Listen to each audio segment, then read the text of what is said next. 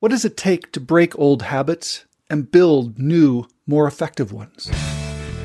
Welcome to another episode of Relearning Leadership, where we explore a specific leadership challenge and break it down to help improve your leadership, your organization, and even your personal life. Today, we have a roller coaster story from Crystal Mills, a regional vice president for a Canadian credit union. Like many, she attended an inspirational leadership course and was on the path to building more effective leadership behaviors until, bam, the stress of COVID brought back her dark side. How am I going to unwind 4 months of myself to go where I was at the start of COVID to the leader I needed to be for my team? Crystal's interview and my discussion following is with Jasmine Kerneligan, a leadership coach engaged with Crystal throughout her habit journey. Following, I joined Jasmine to discuss the power and the pitfalls of habits and how, as leaders, to build new, more effective ones. I'm your host, Pete Behrens, founder of the Agile Leadership Journey and 30-year veteran in corporate leadership, both as a leader myself and in guiding other leaders. Thanks for joining our journey of relearning leadership. Let's dive in with Jasmine and Crystal. Hey, Crystal, how's it going? Hey, Jazz, I'm doing well. How are you? I'm very well, thank you. I just wanted to say welcome. Thank you. You might not be thanking me by the end. It's my first podcast, and I'm not totally sure what you can expect or anybody else listening. So best of luck to you as we move forward today. Oh, come on. It's going to be awesome. So the first thing I wanted to ask you about was, let's hear about a simple change that you made coming out of our education session. Everything.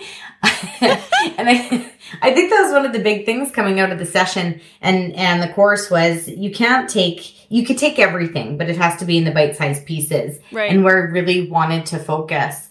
And I think there was components that I had. Maybe I wasn't calling it what it was at some point, but really what I took away was to be very intentional with my learnings.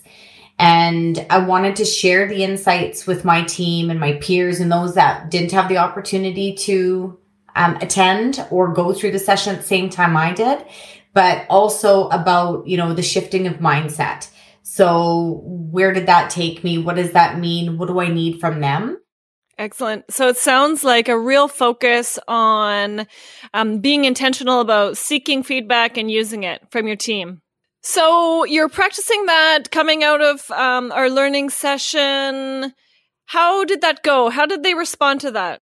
Completely confused. Okay. Well, you know what? I think it was one of those sessions, Jazz, or one of those courses that I've taken that just really, really resonated. I think there were components of, yeah, I do that quite often or frequently. Oh God, yeah, totally. I apply expert leadership at times and that sings to me over here. And yes, I do think that I have catalyst behaviors. So when I went to my team and I said, well, here's all the wonderful things I've learned. Here's what I need your help with. They all looked at me and said, okay, you're crazy, but sure, we'll jump on board with you.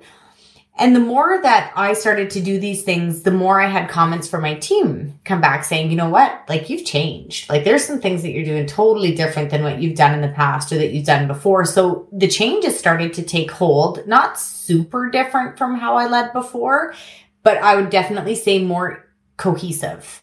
Yeah, that's quite typical. Can you share with us what habit you were trying to form? I really want to create the environment for thinking. And, as we talked about heroic leadership and we talked about those things is I don't want to be that for them. And for myself, I don't want to be that.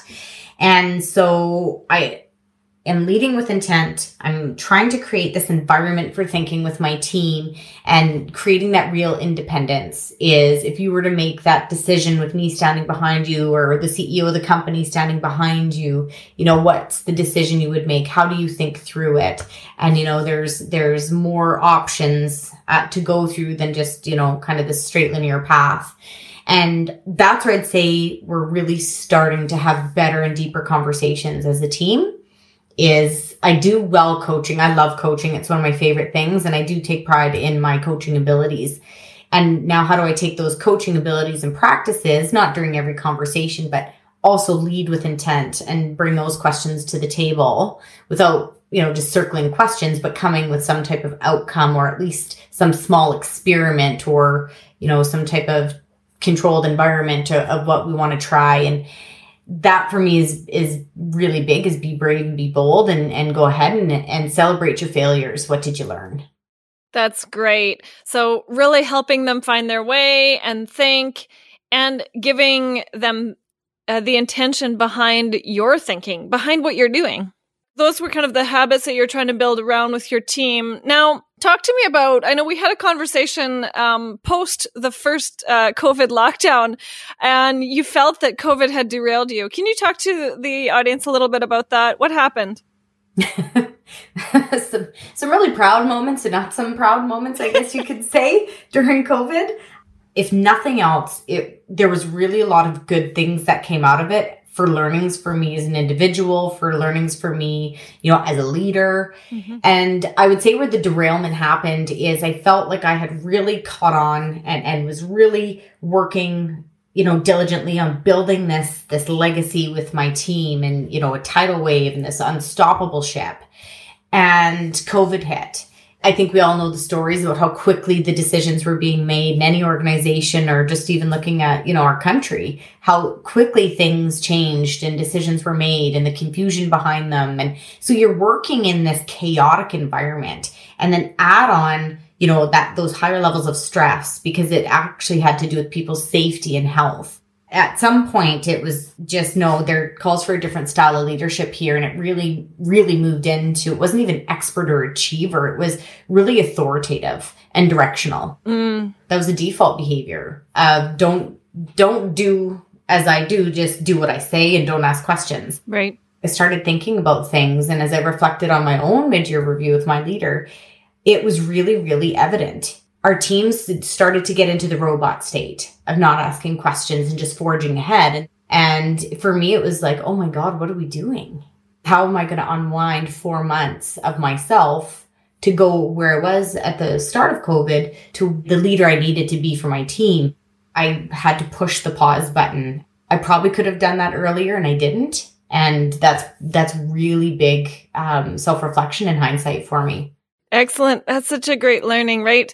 Becoming aware that you have to hit the reset button. Like, when is that? What does that look like? How do I realize that I have to hit the reset button?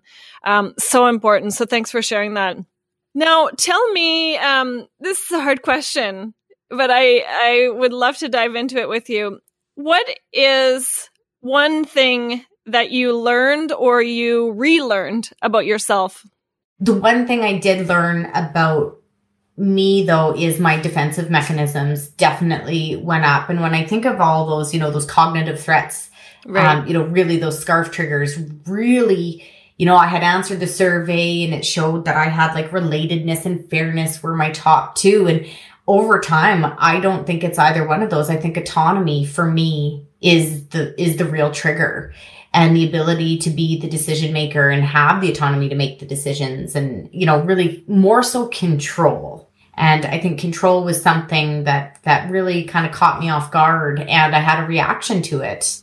Every stress of COVID, every decision we made, everything that took place for us protecting our teams and members and whatnot, I said, but then this one little small thing just kind of rubbed me the wrong way. And I had a little bit of a non-emotional, well, it was an emotional reaction to it.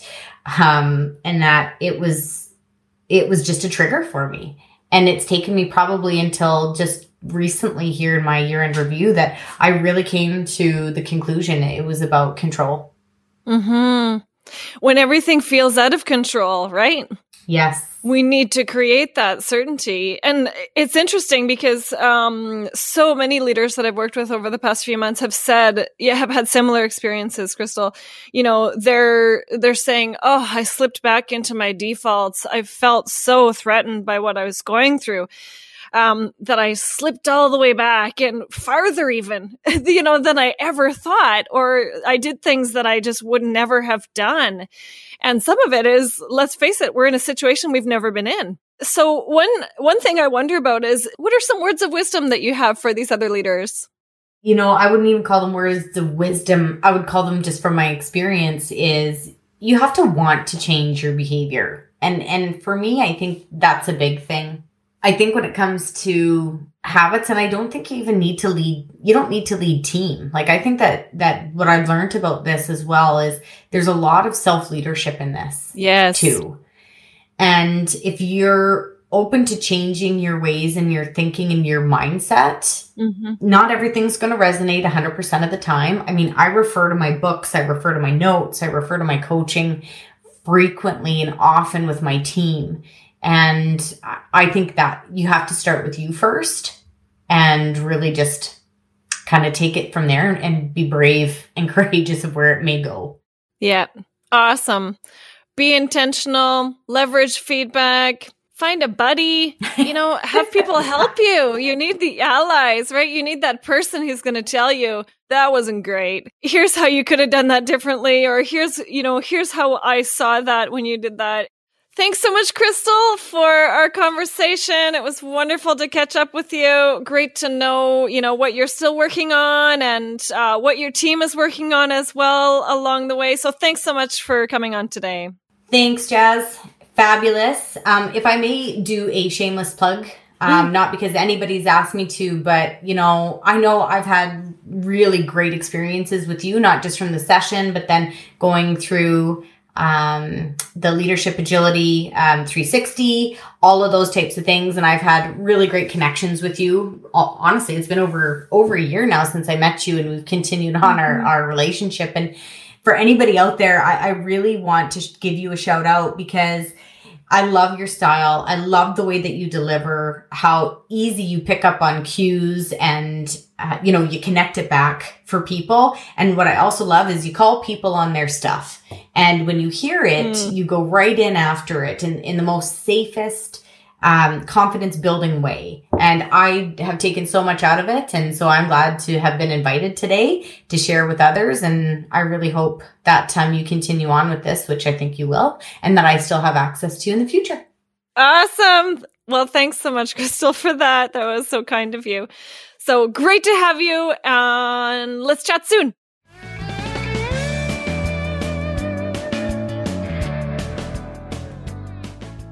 I now want to welcome Jasmine Kerneligan, who's not only a colleague and a friend, she's a nerd at heart, connecting leadership and science. She's discovered that we are often constrained in paradoxes and puzzles that we can solve if only we could see them. Today, she mobilizes as Chief Disruptor at AMP Coaching and Consulting and Head of Leadership Development for the Agile Innovation Lab at Boston University. She creates clarity and enables leaders and organizations to become more adaptive and be their best. Please join me in welcoming our Canadian friend to the stage, Jasmine. Thanks, Pete, so much for having me. Great to have you here. And what a beautiful tribute Crystal shared on the impact you made to her as a leader. How does that make you feel? I thought that was awesome. Crystal is just such a good human being. And, we've done some coaching together. We've taken their whole organization on the leadership journey. And that was just fantastic to reconnect with her. I want to get into Crystal's story, but maybe let's take just a step back and let's talk a little bit about habits. Why are habits something we should even care about? It's so important to think about habits because your habits really create who you are.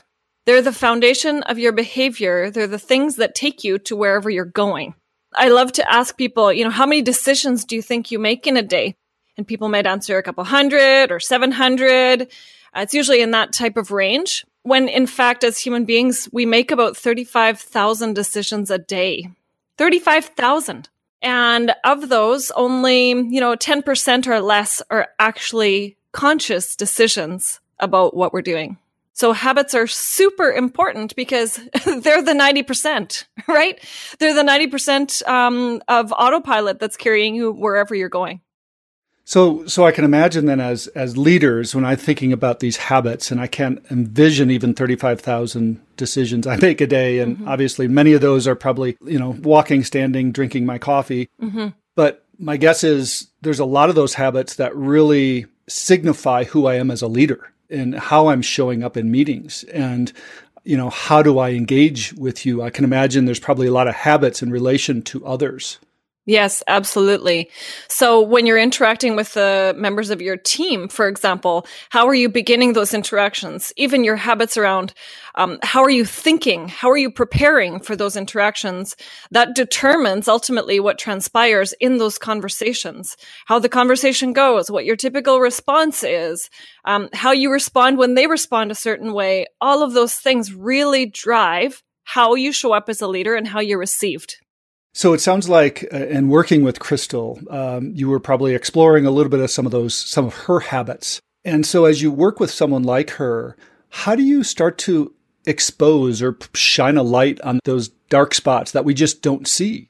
Yeah, some of the things that Crystal did were really useful. She was really active in seeking a lot of feedback.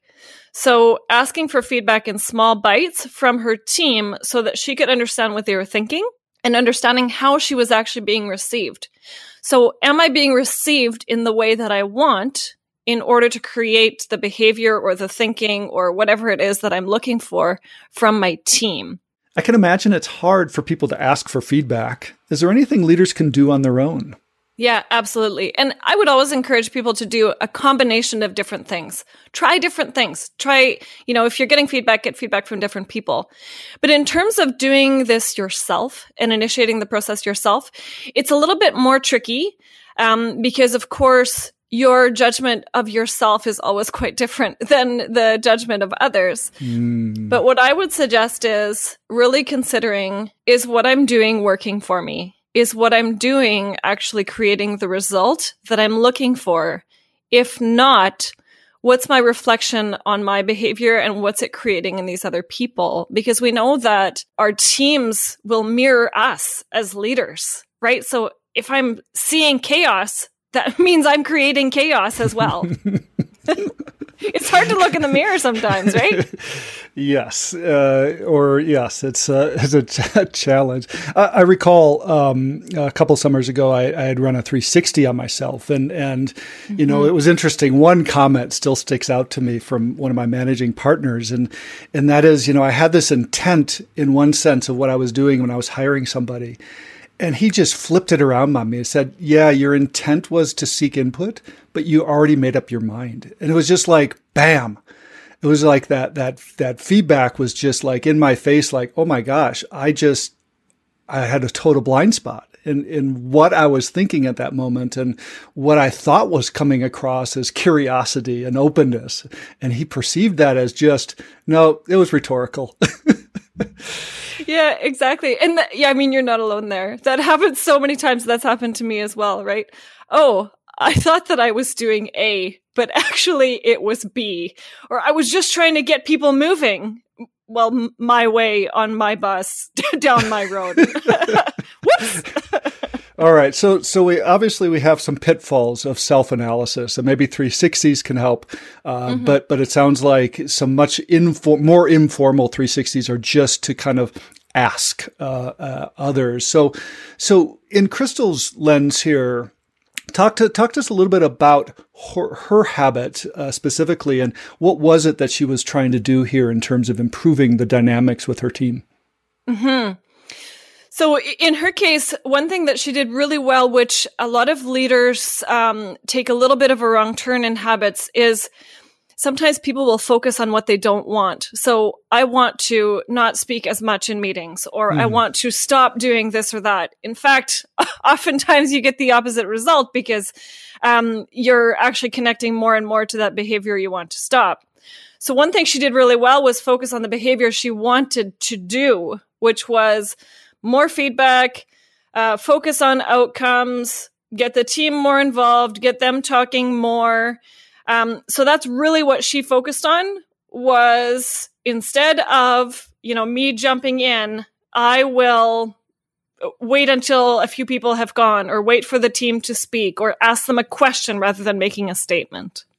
That's interesting. So the concept of focusing on a stopping creates more focus on the thing you're trying to stop, which makes it harder to stop in a sense, or more difficult. And maybe that's why, a lot of people really appreciate when I tell one of my stories, which is, in meetings, I have a tendency to talk too much.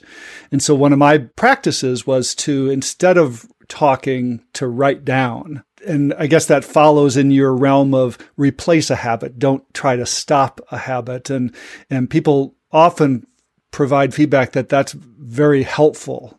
Yeah, exactly. It's such a useful technique. When you try to stop something, you kind of give it a dead end. So you actually just kind of bounce off the wall.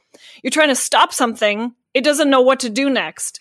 Instead of that, if you can think about something that you want to replace with something else, then you give yourself somewhere to go. So instead of bouncing off that wall, you can just take a left turn and try something else. The key is to go small. Super, super small when you're trying out those new things. Yeah. Can you give us maybe an example of what would be a real small step, or something maybe that Krista was doing that was a real small step that helped her? Asking for feedback is an easy example. So instead of asking for all the feedback, asking for one thing, or going to one person and asking for one thing, rather than serving your entire team or serving your team on all the meetings. What's one meeting that you have that if you improved it, it would really make a change? What's one thing in that one meeting that you could do? Another example that I love to use is a coaching client that I had was, she was having trouble sleeping. And we know that sleep is super important. And she decided to try different things as a wind down routine. One of the things that she tried was journaling. And at first she went into this thinking, yeah, journaling's kind of dumb. That's not really me, but I'll try it out. So she was going to initially try it out for a long period of time, like 20 minutes I'll journal. Too big, way too big. What's half of that? 10 minutes, still too big. So what we started out was 2 minutes. So she would lay out her clothes, make her lunch, grab a cup of tea, sit down in the living room and journal for 2 minutes with a timer. And that grew and grew and grew and grew and grew. And about 6 weeks later, we're having a coaching conversation and she's telling me, yeah, so here's what I'm doing with this. And I guess I'm a writer now. And she just keeps talking. Like, you are a writer. What happened? So she just built this tiny habit over time and she shifted herself without even realizing it until she said that out loud and I gave it back to her. Thanks for sharing that. Yeah, I think people, hesitate on change because it feels big. Mm-hmm. And what you're saying is we can break it down, not necessarily a small behavior, but maybe even just a small focal lens of what you're going to journal on. Just journal on a single meeting or journal on a single behavior. Mm-hmm.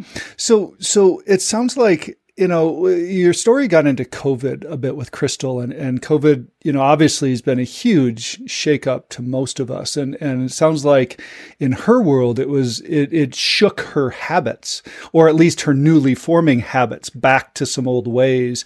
Can you describe what's going on there, and how people might be able to relate to that? Yeah, for sure. This is a good example of what stress does to you. So she's forming new habits. And habits, there used to be an old rule, 21 days to form a new habit. And we know that varies depending on the habit that you're trying to form. It could be just a few times and it sticks, or it could be a few hundred times and it sticks. Depends on the complexity. So in her case, she's trying to form these new habits. They're pretty complex. They're changing her own behavior and her interactions with her team, which is great. Then she has this huge stress, which is COVID. And like any of us under stress, you typically go back to your defaults. So you're trying to control the things that are out of control and you go back to your defaults. And sometimes we actually slip even farther back than our initial default stance. So your brain is in threat mode, you're trying to survive, and you go all the way back to the start. Yeah. Yeah. So, do we recognize it? Are we able to know we're going back? And then number two, what can we do about it? So what are some maybe things leaders can think about if they're feeling that stress, or how can they connect to that, knowing that this might be happening? Ultimately, you have to create awareness right before you can do anything about it. If you're not aware, you're just an autopilot doing your thing.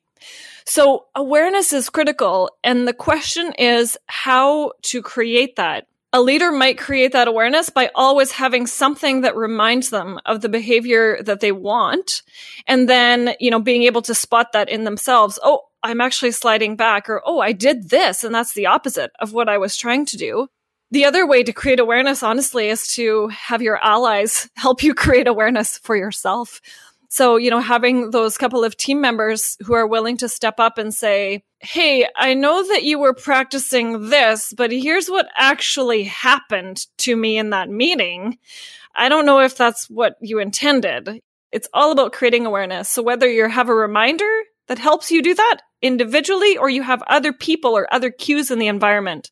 Yeah, I like the in the moment reminders. Those teammates who are willing to kind of call you out. I recall a situation I was teaching, and I was using too much male language in my teaching of leadership, and my partner Jana was willing to join me in classes and call me out in real time and raise her hand like, Pete, that was a he, and how impactful that was, how quickly impactful that was. And now it's something that I do for others. I'm able to just kind of like, wait a second, that's he language.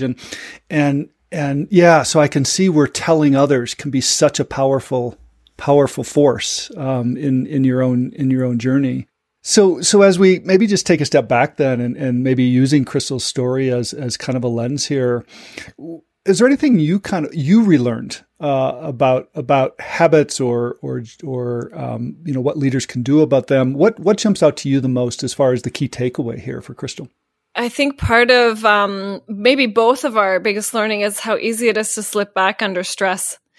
When you're really in the thick of it, things are happening that you jump right back into that default mode of operation and go, and that it takes a bit to press pause and then relearn, in that moment, oh, hey, I want to do something different here. What was that? Okay. And then just to remember that when you fall off, just to take that first teeny tiny step to get back on. It doesn't have to be all the way back to where you were. Just what's the first tiniest, most ridiculously small step that you can think of to start back in that same direction that you were already in. And so that's what she's done. And she's back on the path, and so is her team.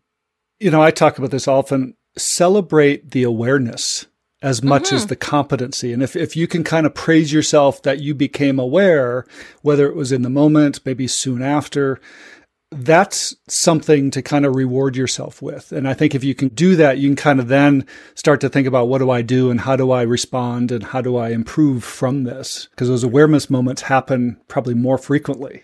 Yeah, that's exactly it. So just, being thankful in the moment that happened, or even if it happens after, how can I back up that awareness to become aware sooner? What are the, things that I need closer to me to remind me of the behavior that I want to create? And go from there. Awesome. Great advice. Well, thank you, Jasmine, for joining us today. Appreciate your contribution to our show. Awesome. Thanks so much for having me. What did you relearn from Crystal's roller coaster ride? For me, there were 3 clear takeaways. First, hack in. If we're not aware of our habits, we're relegated to accidental leadership. Your leadership will be on autopilot running code from last year. Second, start small and then go smaller. Micro-focus your habits and build from there. For me, the habit of riding my bike only requires that I put on my bike clothes, and the rest will follow. And third, phone a friend. Enlist others to help you. Call you out in real time. And be truthful to you. It's too easy to look the other way, to close your eyes, to lie to yourself. I'm Pete Behrens. Thank you for joining us today. Relearning Leadership is the official podcast of the Agile Leadership Journey. It's hosted by me, Pete Behrens, with analysis from our global guide community. It's produced by Gabe Gerzon and David Reamer with Matter Communications. Art design by Nicole Bedard. Music by Joy Zimmerman with editing by Ryan Dugan. If you love listening to this podcast, please leave us a review. And to relearn more about your own leadership, visit us at agileleadershipjourney.com.